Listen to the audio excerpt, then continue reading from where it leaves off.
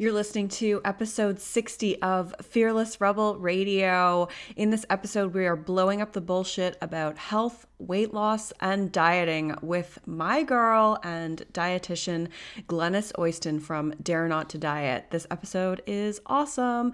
As always, you can find my free 10-day body confidence makeover at summerannanen.com/freebies, or just go to thebodyimagecoach.com and you'll see different areas on my website where you can opt in to get my free 10-day body confidence makeover. All right, let's get started with the show. Hey everybody. Today I am really excited to introduce you to someone who maybe you've heard of before and maybe not. Her name is Glennis and she's kind of a badass, so that's why I wanted to have her on the show. Glennis Oyston is a registered dietitian, author of the blog Dare to Not Diet, and one half of the Dietitians Unplugged podcast. With a long history of dieting and freaking out about her weight daily, she now believes in leading a life free of dieting and food restriction for weight control. She dares you to join her in giving a middle finger to the multi-billion-dollar diet industry and living the best non-diet life ever. Welcome to the show. Thank you. Thank you for having me. I'm so excited to be here. I've been reading your book, and it's awesome. Oh, thank you. And I've been loving your podcast. Oh, awesome. Thank you. Well, Yeah. it's funny how I discovered you. It was one of the women in my Facebook community posted a link to a blog post you wrote called Did We Cure Obesity? I think was that. Congratulations. Congratulations. Cured obesity, heavy on the sarcasm. Yes, and I read it and I was super sarcastic, totally witty and hilarious, as well as absolutely brilliantly written. And I was like, I need to connect with this woman because she's got it going on. And so I'm excited to have you here and to introduce your work and yourself to my listeners if perhaps they haven't heard of you before. So why don't we do that? Why don't you start out by telling everyone a little bit more about your story? Okay. Well, I started out as a dieter, and I was a dieter for a long time. Before that, I started out as a fat kid, actually. I think I need to go back that far. I started out as kind of a fat kid, but never one that worried about her body all that much. And then I became a kind of a fat teenager, and then a fat young adult.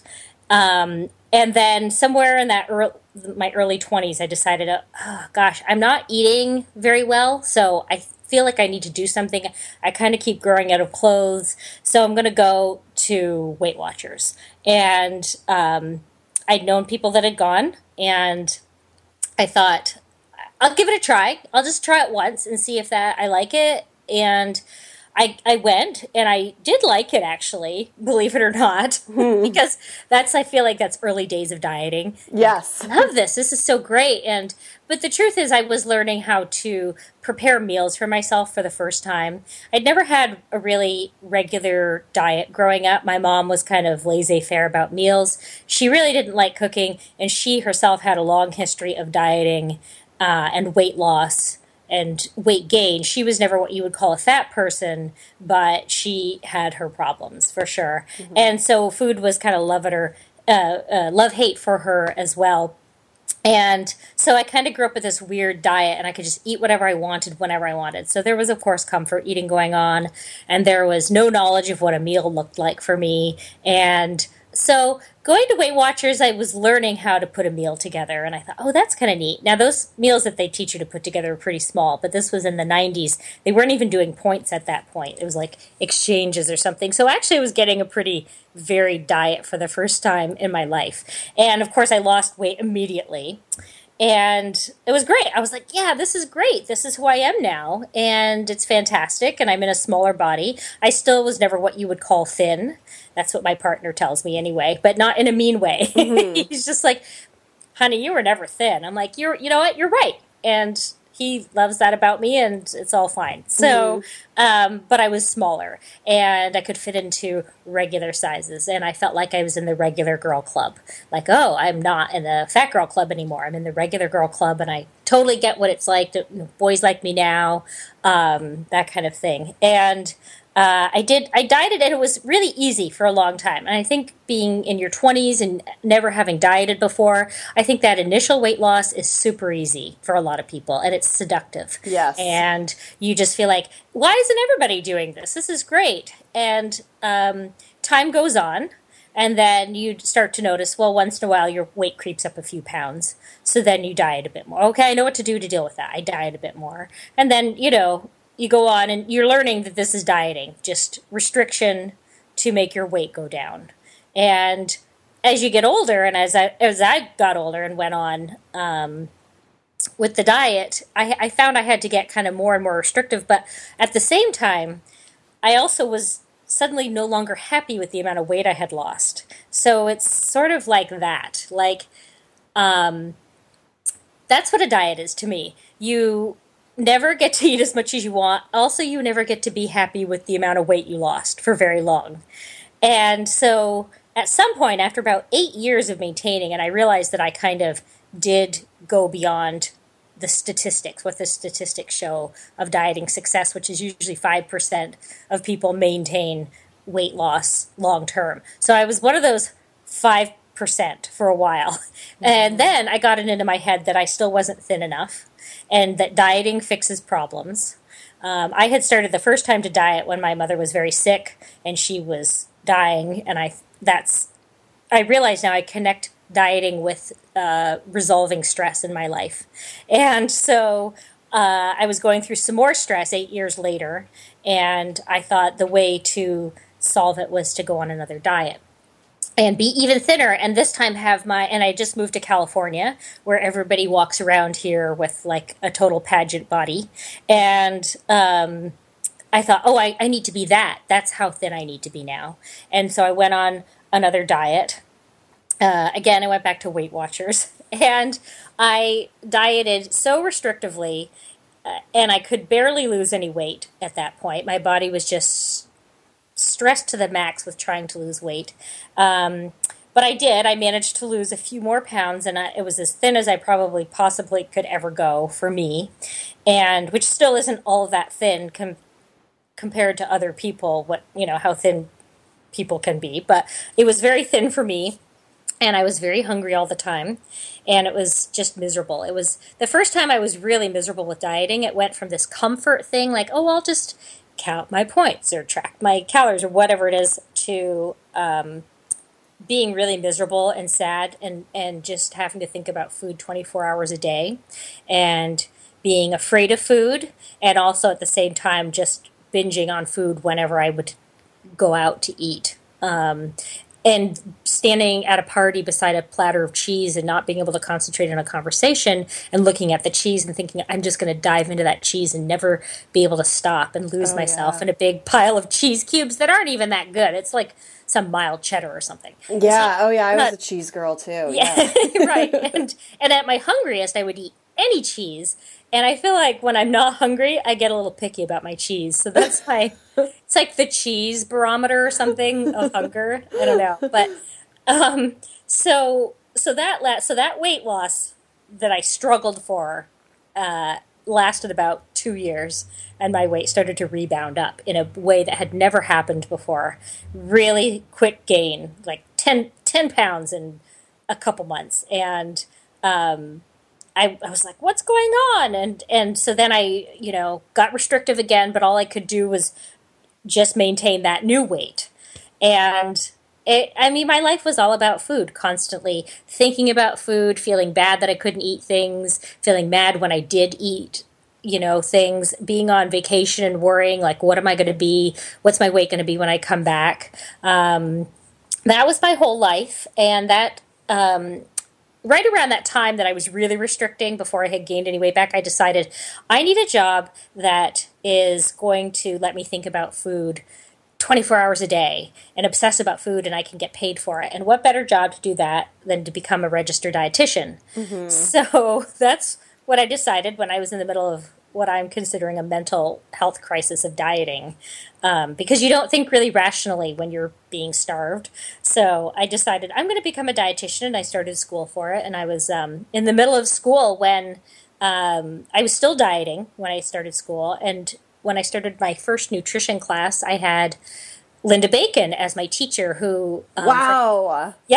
For anybody who doesn't know, Linda Bacon is the author of the book Health at Every Size, and just a huge size acceptance advocate and non-diet advocate. But I didn't know any of this about her. She just happened to be teaching at City College of San Francisco, and I was like, I'll try this. This class fits my schedule, and I'll try this woman. And people are saying kind of controversial things about her, but that's kind of neat. I don't know. And I went in, and her message was so different from anything I'd ever heard in my life. She was saying things like, fat is not the killer that we think it is, and dieting is doing a lot of damage, and weight loss, long-term weight loss, really isn't all that possible. And at that point, I was also living the nightmare of thinking about the food constantly. And eventually, at first, I was very skeptical and thought, I don't think I believe what she's saying.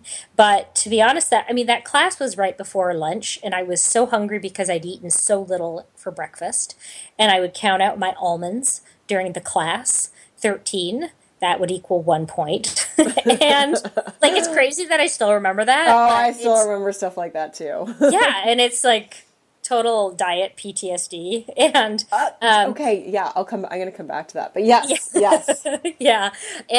But really, I think because of my experience and watching my weight suddenly fluctuate in a way that it never had before, and that I was fighting and I could eat so little food just to maintain a weight that I had maintained no problem before I got super restrictive, not really understanding what was happening with my body, that kind of explained so much to me.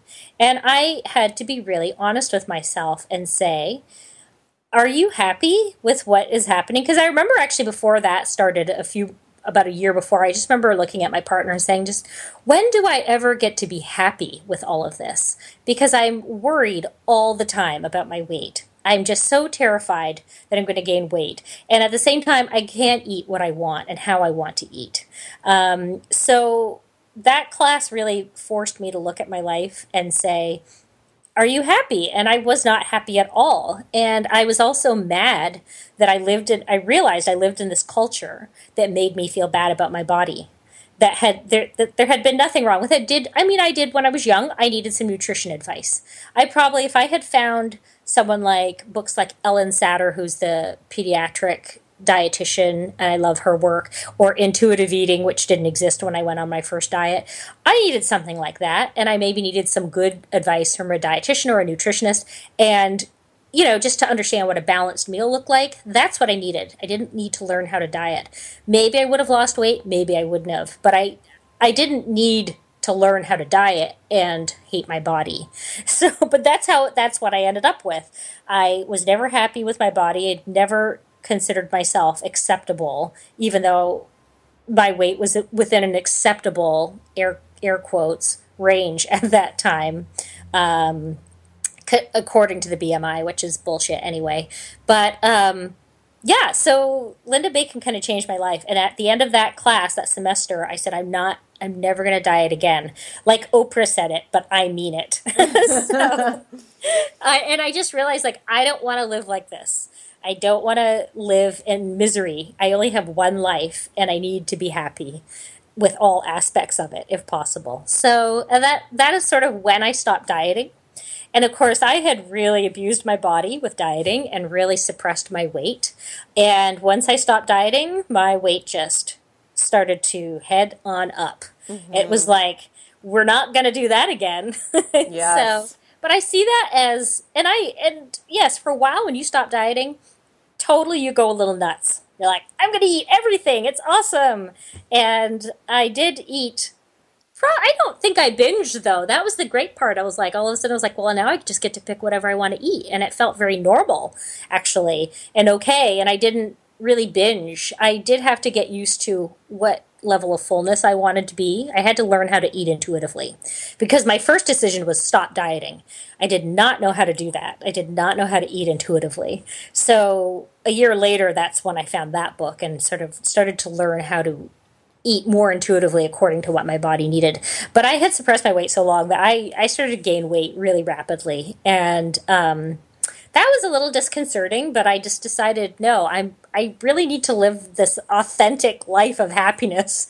And I just decided I'm going to go with it. Whatever my body decides to be with doing the healthiest things I can do, I'm going to go with it. And that's, and I kind of went back to my original starting weight from like my 1994 starting weight. And I was like, wow, my body remembered. How about that? So I thought it was kind of genius, actually, of my body to remember that, nope, this is where we went. This is where we are. That's often the case, like it's kind of where it was when you were at your most like normal eating back in the day, Yeah. Or at least in that sort of range. But, I mean, everybody's experience is totally different with that because there's so many factors that come into play. But right. How cool is it that you had Linda Bacon as your teacher? Oh, my God. I'm, like, so jealous. It's like the time I met, this is embarrassing, it's like the time I met Geddy Lee, but I didn't know who he was. Oh, man. Okay. Canadians. I'm the worst Canadian ever. Okay, for those of you that don't know, Geddy Lee, lead singer of Canadian rock band Rush. Yes. Who everybody knows about in the world, except I didn't really back then. Anyway, it was sort of like that, where I was like, oh, this is this amazing woman who does all this work. I didn't know that until like later. And I read her book while I was in class. And I was like, well, that's pretty cool. She wrote a book, but I didn't realize how big she was in this community of health at every size. But, I mean, honestly, it was the best introduction. And I feel pretty honored to have had that kind of initial education around it. She's a really sincere person, so... Yeah, and it's interesting to hear how you said, you were connecting your dieting with resolving stress in your life, because, weight loss is, or that desire to lose weight is so much more than food. The question really becomes like, what are we really trying to control? Right. It wasn't my weight. It was my feelings. I mean, it was a little bit my weight, but it was also like, if I resolve the issue with the weight, then I will also resolve all these problems, which I'm going to blame on the weight, which I know like my mother dying had nothing to do with my weight. That was just going to happen. But it was a distraction too. This dieting was like, look over here at the diet stuff. Don't look over there at all the horrible stuff that's happening in your life. So that's why I said it was comforting, because it was like this little hole that I could go into and hide in my safe diet world from and protect me from all the bad things that could happen out there too. And then when I would get my most perfect body ever, then all the problems would be solved, because I don't know, really, the logic breaks down for me right there. So, but that's what I believed. That's what we all believed. Yeah. Yeah, exactly. And that's so logically, if we can like laugh at it and we're like, oh my God, it doesn't make any sense, it's so silly, but it's actually one of the hardest things to let go of for women. Absolutely. This idea that things are going to be better when we're the right size, as though there were ever a right size, as though we live in this culture that constantly tells us our bodies are wrong, because who makes money if we're happy with our bodies? Nobody. So, I mean, it's within everybody's interest to make sure that we are never happy with our bodies. Yeah, exactly. Like the system is rigged. It's rigged. It is rigged. It's so true. It's so true. If you think about all the businesses that wouldn't be around if you liked your appearance. First of all, a $60 billion diet industry, which is always amazing to me. I'm like, I don't think the movies make that much, and I get so much more pleasure out of them. So yeah. Think about how like you could pretty much solve world hunger with a lot of that money. Like I know. It's like I think I read a blog once on like what are all the things we could do with that money, and it was like a lot of good things, but instead we were just like, let's try another diet. And I think I said to somebody the other day, because as a dietitian, people approach me all the time when they say, what can I do about my diet? I need to lose weight. And I'm like, are you asking the fat dietitian how to lose weight? Really? Like, I can't help you. I'm sorry. And nobody can help you, but they will take your money. So don't do it. So, but I can tell you how to eat better. Like, I can always do that, but I can't tell you that will, result in weight loss. And they always look at me first with a little bit of sadness and then with like this complete flood of relief on their face. Like, oh, maybe that's why my last 10 diets failed. It's not me. So Yeah, so I actually pulled this quote from one of your blog posts because I thought it was so good. And this is you talking about the diet industry. Do this thing you might not even like to do. Do it a lot. Focus your entire life on this. Forsake all the other things you might be interested in doing because they won't produce weight loss, and you'll be cured of your fat forever. Except that, oh yeah, there is zero proof that any of this will work long term for more than a tiny, like 5% tiny fraction of people, even if you manage to keep at it. did I write that? Yeah, you wrote that. I know, it's great. It sounds even better when you read it. I should just have you read all my blogs. It will be your really formal, great when you say it. Yeah, so I mean, it is. So I don't think a lot of people realize, like, to us, like, that 5% is like a well-known fact, and for those of us who have, like, read a lot of Health at Every Size or some of that research that gets thrown around, but it really is like 5% of people, based on the studies they've done in terms of losing weight and keeping it off. Yeah, and I was telling this to a doctor recently, like, no, I know thousands of people that have lost weight and kept it off. I said, the burden of proof will be on you. You need to prove that to me because I have never seen that study. Tracy Mann's book, Secrets from the Eating Lab, came out last year, and she looked at all the research that was available and said the same thing, like, no, it's really not going to work for anybody for the most part. Let's say a statistically significant portion of the population. Yes, there are always going to be that 5%. And they're like, but I did it, so everybody else can do it. And that was who I was for a long time. I was like, well, I did it. Why can't you all do it? Which is, I cringed at how obnoxious I was about that. But, oh, yeah. but I guess we've probably all been there at least once. Yes. I hope I wasn't the only one, but no, I'm with you. Like, my hands, like, straight up, like, raised with you, and I went back to school for the same reason, to become a nutritionist. So, like, your story parallels mine so much. Yeah. I mean, it's embarrassing, but sometimes I think, oh gosh, that 5% are just doing us all such an injustice because they're walking around going, look, we're not a unicorn. We are possible. It's like, yes, of course, anything is always possible. Mm-hmm. But just because 5% of people can do it, and frankly, I think if they were living like the way I had been living, it's like, well, yeah, that's your life. It's not just a lifestyle change. It's your whole diet. Mm-hmm. So, it's your whole life it's your job now to maintain this weight loss. Like, I just joked that I could have probably 3 PhDs for all the time that I spent thinking about food and obsessing about food and in the end, I find when I'm not starving, I'm actually not that interested in food. I still like to eat. Of course, we're all geared to like to eat. That's normal.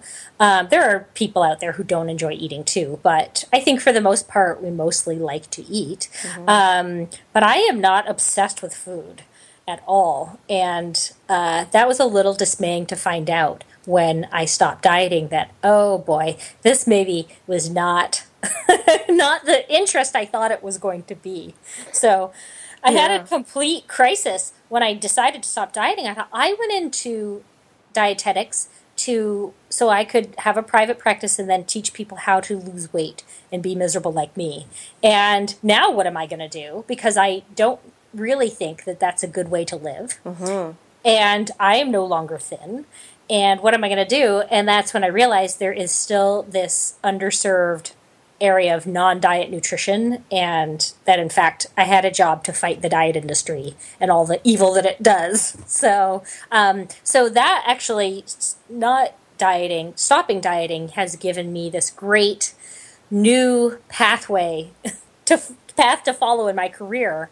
And it's so much more fulfilling than dieting. It's unbelievable. So yeah, so you're an RD that practices health at every size. So how do you, do you work with other RDs that believe the same thing as you, or are you like the rogue out there? Like, how does that look like, and how does that look in your practice? Or I'm not self-employed right now, so I have a clinical dietitian job, and there are some people who are very much into the intuitive eating. I found in San Francisco, everybody knew about Health at Every Size, and in LA, nobody knows about it, but they know about intuitive eating because the women who wrote that book are from down here. Interesting. But the one dietitian I found was my podcast partner, Aaron Flores, and he I just was so lucky when I went through my internship to become a dietitian. He was a dietitian there, and he was into intuitive eating and non-diet. He didn't care about weight loss, non-diet nutrition, and we just clicked. And I think we always both knew we'd probably do something together. So we're doing our podcast together. But there are a few other dietitians that are very unrestrictive where I work, but I think they're thin, so they kind of don't totally get it. Mm-hmm. They don't totally get that not everybody can lose weight. In fact, most people can't maintain weight loss in the long term. I think they sort of get it, but I'm not sure, and I don't delve into it too much with people unless I know that they're ready to hear it. So I don't go around proselytizing for health at every size with people who don't want to hear about it. I'm here, the way I see myself is I'm here for people who want information and then can make their own choice. So, but I feel like a little bit like the rogue where I work. First of all, I'm like the fat dietitian, mm-hmm. So the good thing is most of the time they don't ask me for diet advice because I think they're thinking, you're not winning at this diet thing. I'm like, oh, I'm winning, just in a different way. So, but it can be hard to be, the fat dietitian at the same time. I feel like I don't give a shit, and I totally just feel so empowered to defend my body and what it's supposed to be or what it's going to be. So, that's that's sort of. But I think the people I work with are awesome, and all the dietitians are really nice, and I've never had a problem with them. They're so accepting. So I'm really lucky where I'm working. But it is kind of a lonely world, the health at every size world. The people are online. Like I've met you, I've met Christy Harrison, who has another podcast. I have, mostly I live in this online world. Yes. Of health at every size, which is kind of sad in a way. I'd love it to be more in person, but they're just, especially in LA, which is diet central, you just don't find a lot of people that are sort of ready to hear that. But, I don't care. I'm going to tell them, I guess. So I'll find some people in person eventually. So it is a lonely world. Yeah. Yeah, I have a couple like ex clients in LA and stuff, and so yeah, maybe I'll offline I'll like connect a couple of you or something. Yeah, that would be great. I'd love to hear from other people. Yeah, and I know LA is a hard place. Like I've had clients who really struggle with the body image in LA, like more so than other places in the United States, or around the world for that matter, because of this, like, it's just so ingrained that thin is, morally superior in that environment. Like, more so than other places. Definitely LA is, the place for that. And I haven't lived anywhere else in the US, but when I do travel to other places, it's kind of like you go back and you're like, oh, this is where all the regular humans are. Mm-hmm. Like, of course, all the most beautiful people of the world come to LA because they either want to, get into the movie industry or acting or whatever, and be a real housewife. Yeah. I know. Don't they know you can do that anywhere, really? I mean, you don't have to come to LA to do it. Yeah, they even have one in Vancouver. The Real Housewives of Vancouver. Oh, do they? Yeah. That's or awesome. They used to. I think it was only one season. It was a couple of years ago. Do they sit around and they're just like really polite to each other? They're really polite and they smoke weed. Yeah, no, I don't know. I never watched it. It's terrible. That was like a really mean, like, I feel like I'm Canadian, so I get to say things about Canadians, but nobody else does. They're just sitting around apologizing all the time. Exactly. Oh, I'm sorry. To like the table when they bump into it and stuff. So yeah. Anyways, sorry. But yeah, so the other part of getting off the diets is how do you deal with the body positivity stuff? And that was the other big part that I had to work on, which is I don't know how to be okay with my body. Mm-hmm. Even though when I was younger, I actually was, before I started dieting, I actually was okay with my body. That's I had this idea that other people, the world didn't see me as okay, but I kind of saw myself as okay to a large extent. It wasn't until I dieted, lost weight, everybody told me how amazing and great I looked. Then I realized, oh, I guess I was really walking around in this hideous body, and which wasn't true at all. But I mean, if I was fine with it, that's good enough. But through dieting, you learn self-hatred, and Yes. how was I going to undo all of that? And I had to spend a lot of time. That's why I spent a lot of time looking online at blogs. The first one I found was Reagan Chastain Dances with Fat. Mm-hmm. And that blog was a revelation for me. And I got to meet her one time too, and that was super cool. Amazing. I just actually interviewed her for the podcast. She's amazing. She's hilarious too. She is hilarious. Super witty and brilliant. Yeah, she's done some stand-up comedy. It used to be on YouTube, and she was actually really funny. Oh, okay. Yeah. Yeah. She's just like so quick. She's got like the quickest responses of anyone I've ever. Yeah, she's brilliant, and I loved her writing. Mm-hmm. And so I started there, and then I moved on to other blogs, like fat fashion blogs is where I also turned to look and see, like, these are fat bodies in positive images. And that was really important to see that, actually, for me, that these women were like, I don't give a fuck how fat I am. I'm putting nice clothes on and just showing myself to the world in great clothing.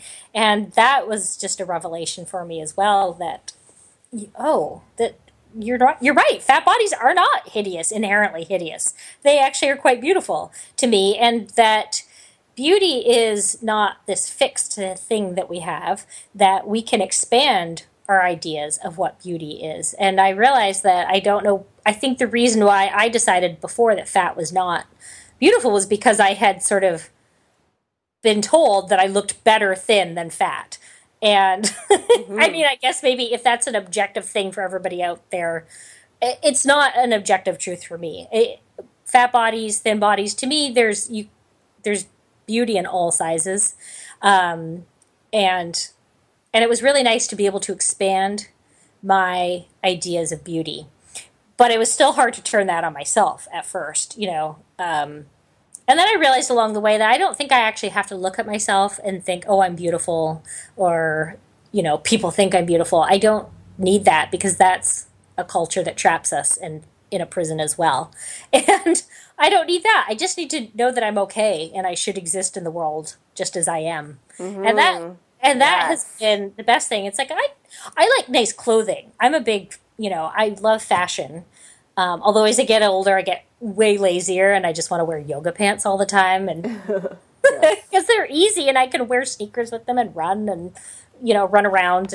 But I do love clothing, and anybody can wear clothing. And that's what's important to me, is that I have nice clothes, and I don't need a specific kind of body for that. Mm-hmm. So that was the last part of the puzzle, is figuring out the body stuff. Yeah, and it's such a huge part of the puzzle. So I want to loop back around to something you mentioned earlier, which was like the diet PTSD, which it's so funny that you brought that up, because one of my clients actually said that. She's like, I feel like I still have like diet PTSD, like certain things will just like trigger, or like I have like these memories of dieting. So, it's crazy how like stuff can just like give us that PTSD, like, like looking at almonds and for me, I still see them as like I don't really see them as zone blocks anymore, but I could still tell you how many blocks are in like a lot of foods.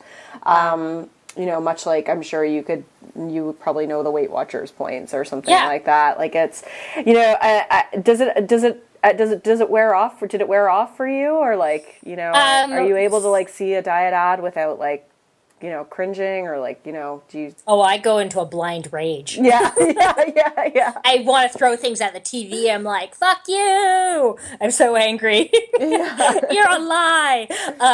But so I guess I still have some diet PTSD. But it's funny, the things that I still remember, like there are certain foods I never ever want to eat again, like rice cakes, because I ate so many rice cakes for so long. And to me, that will never be anything other than a diet food. And that doesn't mean it's diet food, period. It just, for me, it is a diet food, the way I treated it, because I didn't really like it.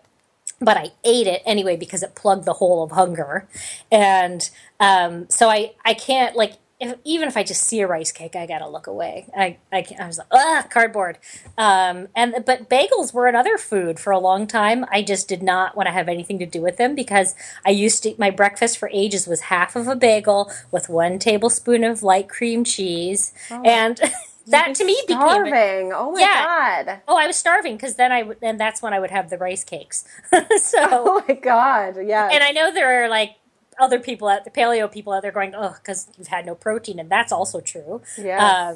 But no protein, no fat. Right. But just starving, basically. Like that was the Weight Watchers diet. It was definitely like a low fat, low-ish protein diet, I think. But it's also low everything, like low everything. Yeah. It's got no life. It's why that's puts the die in diet. Right. As they say. Low taste. Yeah. So yeah, but I can still look at some foods like an English muffin and go, 1 point, or 2 points or something like that. And oh, good. I'm starting to forget. That's actually a great sign. Mm-hmm. But yeah, it's that kind of thing sticks with you for a long time. But it's okay because I can still look at those foods and go, I don't care how many points are in them. I'm eating that food, Yeah, exactly. Exactly. We can't erase the memories completely. It's like a shadow in there, but it's okay. It just reminds me you're never doing that crazy stuff again. Mm-hmm. Like going hungry all day and trying to figure out how to trick myself. So I still catch myself in dieting behavior every now and again, but I can rationalize it out and say, okay, what are you doing? Why are you doing it? Is that what you want to do, or do you just want to have something?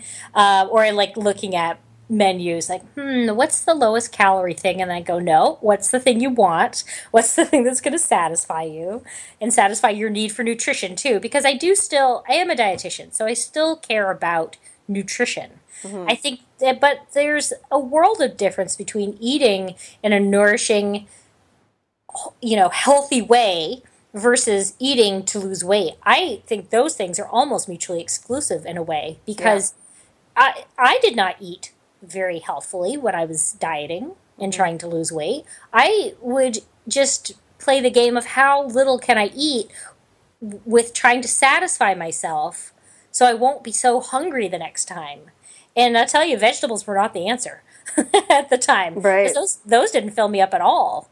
They just made me hungrier because, of course, vegetables on their own, they need to go with something. Mm-hmm. It needs to be a whole meal, in my opinion. But so I still like to focus on, once I got over the dieting, that's when I turned to, okay, how do I eat better? How do I do the nutrition without doing the weight part? And it's actually pretty easy because there are some good guidelines out there, like, hey, eat some vegetables every day, eat some fruit, or whatever it is. Whatever's the thing that you want to do. To be healthier. Yeah. And I think one of the biggest problems is that weight loss it has become mixed up with health. So people automatically think, okay, if I'm not actively trying to lose weight anymore, then I'm not going to eat healthy. Or like, why bother eating healthy? It's such bullshit. Like, it's like, no, like you can still do healthy things for yourself, whether it be, like moving your body or eating some food that has, like nutritional content in it or whatever. Right. It doesn't have to be intertwined with weight. And I think it's like, it takes a while for people to really reframe that, to be able to come back to food and see it as nourishment and be able to make choices without it feeling restrictive. Right, exactly. I mean, I knew somebody who had suffered from anorexia for a long time, and she just at times would eat candy all day, But you would maybe look at her and go, she's really thin, she must eat really healthy. It's like, well, no, she ate candy the entire day because she really loved candy, and that was the thing that she was going to have. So, I mean, it is amazing how we've tied up the weight and the health thing, and I think that that's a load of shit because basically, when I first started dieting, I did want to eat a little bit better, but I also it was vanity. I mean, I hate to use the word vanity. It was wanting to, because that sounds like it's just fluffy and, not important, but I wanted to fit into society better. And that's what Right. That's what it was about. And I think that people realize, like, oh, if you just make it about health, then that somehow makes it okay that we're all trying to lose weight and not about vanity. Right.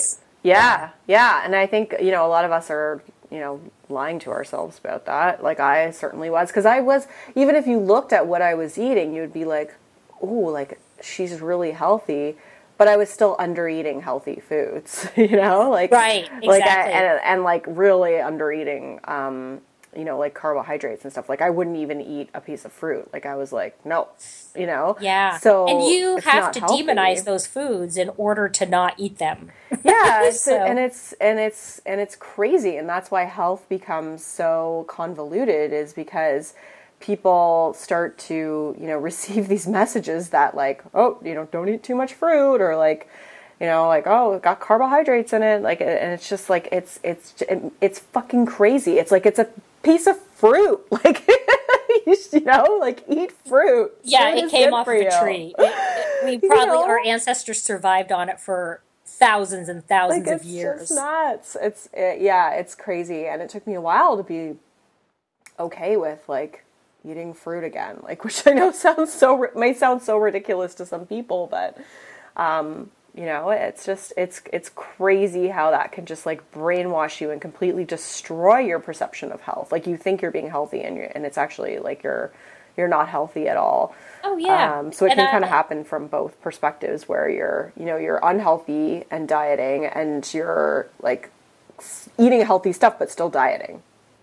Yeah, I mean, and I remember saying to myself at one point, like, oh, I'm just going to live forever. I'm eating so healthy and exercising. It's like, first of all, nobody is getting out of this thing alive. We all die. Yes. We all have that in common. We are all going to die eventually. Maybe I'll be 99. Maybe I'll be 79. If I'm lucky at either of those ages, frankly. But one of the other things I realized I was focusing on was this future healthy self, or this future, like, I'm going to live forever. It's like, well, I mean, or I'm going to live 10 years longer. It's like, well, can I have 10 more years of my 30s, or are you getting that on the back end? Because I don't think I want like 110. Because that's, I work with those people. Yes, they're still glad to be alive, but they're not getting around that easy. We're not going to be super people at 90. I had this exact conversation with my husband the other day. And in one of my blog posts that I just wrote that'll be going up, like, probably before this actually broadcasts, I wrote, like, we're gonna die anyways. Like, yes, you eat healthy, you do everything right, and you still die anyway. Yeah, like, we can't control we think we're gonna, like, control our destiny, and we miss out on the present moment a lot of times by being so obsessive and trying to control that future. Well, and I think that's what I was trying to do, actually, because at that time I was very unhappy with certain things in my life. And I realized, like, I was living for this future when maybe I would be happy. And so this was, I'm trying to be so healthy for this future where I'm happy that I don't even know what's going to happen, instead of just dealing with the stuff that was happening at the moment. Mm-hmm.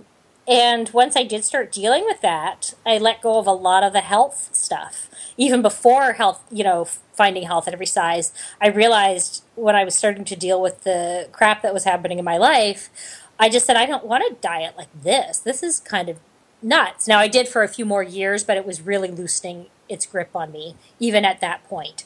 But I was using it to live for this moment that might never happen. When I would be happy. Yeah. So insanity. Exactly. So how do you guide people to start making choices for themselves without being restricted about it? So I have a lot of patients they're older gentlemen, and they ask me, how do I lose weight? And I say, listen, nobody can guarantee that for you. We can try to do healthy things and see what happens with your weight. And I think they're a little bit disappointed with that. But yeah. I have to be honest with them, and saying, like, I'm not going to tell you to be restrictive because, one, you're not going to do it anyway. And two, at the very most, it's going to be this transient, weight loss that will just come back on. So I really try to, the first thing I do with my patients, and this is very new for them, is I give them the hunger fullness scale, which is the scale from 1 to 10. 1 being super hungry and 10 being like Thanksgiving stuffed. And I kind of guide them. I say, do you know when you're hungry? How do you know when to eat? Now, amazingly, a lot of them say, I never feel hunger. And then I say, well, then how do you know when to eat? So I just try to start out with getting them in touch with the hunger feeling, and then what level of fullness do they want to be. I said, listen, you work on that first, see how that goes, and then let's talk. So, and that's a challenge even for that. You think that sounds so easy. Not at all. If you've been ignoring those hunger and fullness signals for so long, it's not easy to get in touch with them and to start listening to them and be guided by them. So, yeah, but I tell them, I'm very, I guess liberal is the word, I guess, with weight and food in general. I am never going to tell somebody to restrict. And I think that they actually are pretty relieved by that. So, but, it's nutrition, changing your nutrition is challenging no matter what.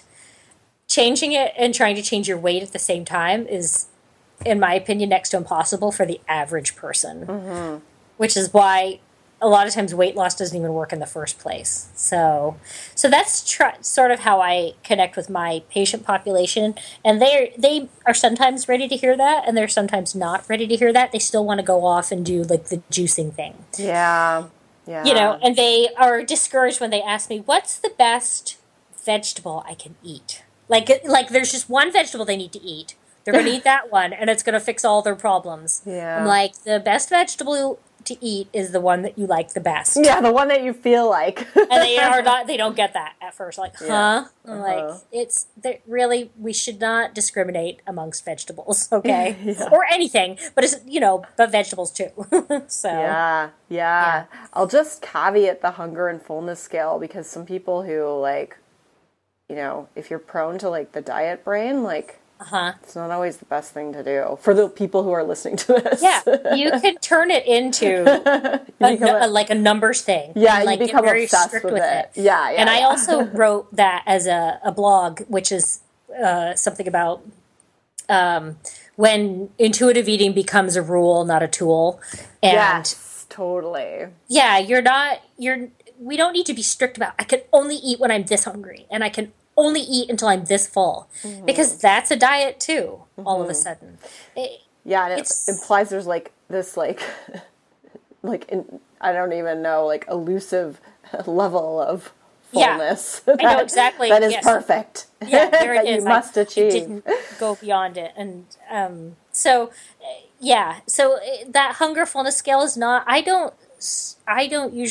wouldn't maybe start a long-time dieter with that necessarily. No. But these are people who have never heard about non-diet nutrition, but also maybe have not dieted all that much themselves either. Yeah. So I feel like for them, it's like a good place to start thinking about, are you hungry? Like, how do you know when to eat?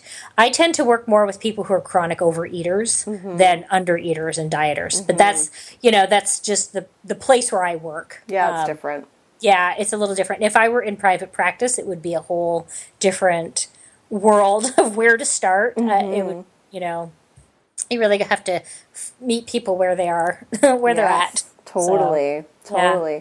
Well, we are coming up close to the hour, so this has been awesome. I feel like we could go on and on and on. I feel like there were so many other things we could talk about, so we'll have to have you back at some point. But that'd be great. The last question I ask all my guests is, what is the most fearless thing that you've done? Oh, I think it's buying a 2-piece bathing suit a few years ago. Nice. Yeah, because I'd never worn, since the age of 8, I'd never worn a 2-piece bathing suit.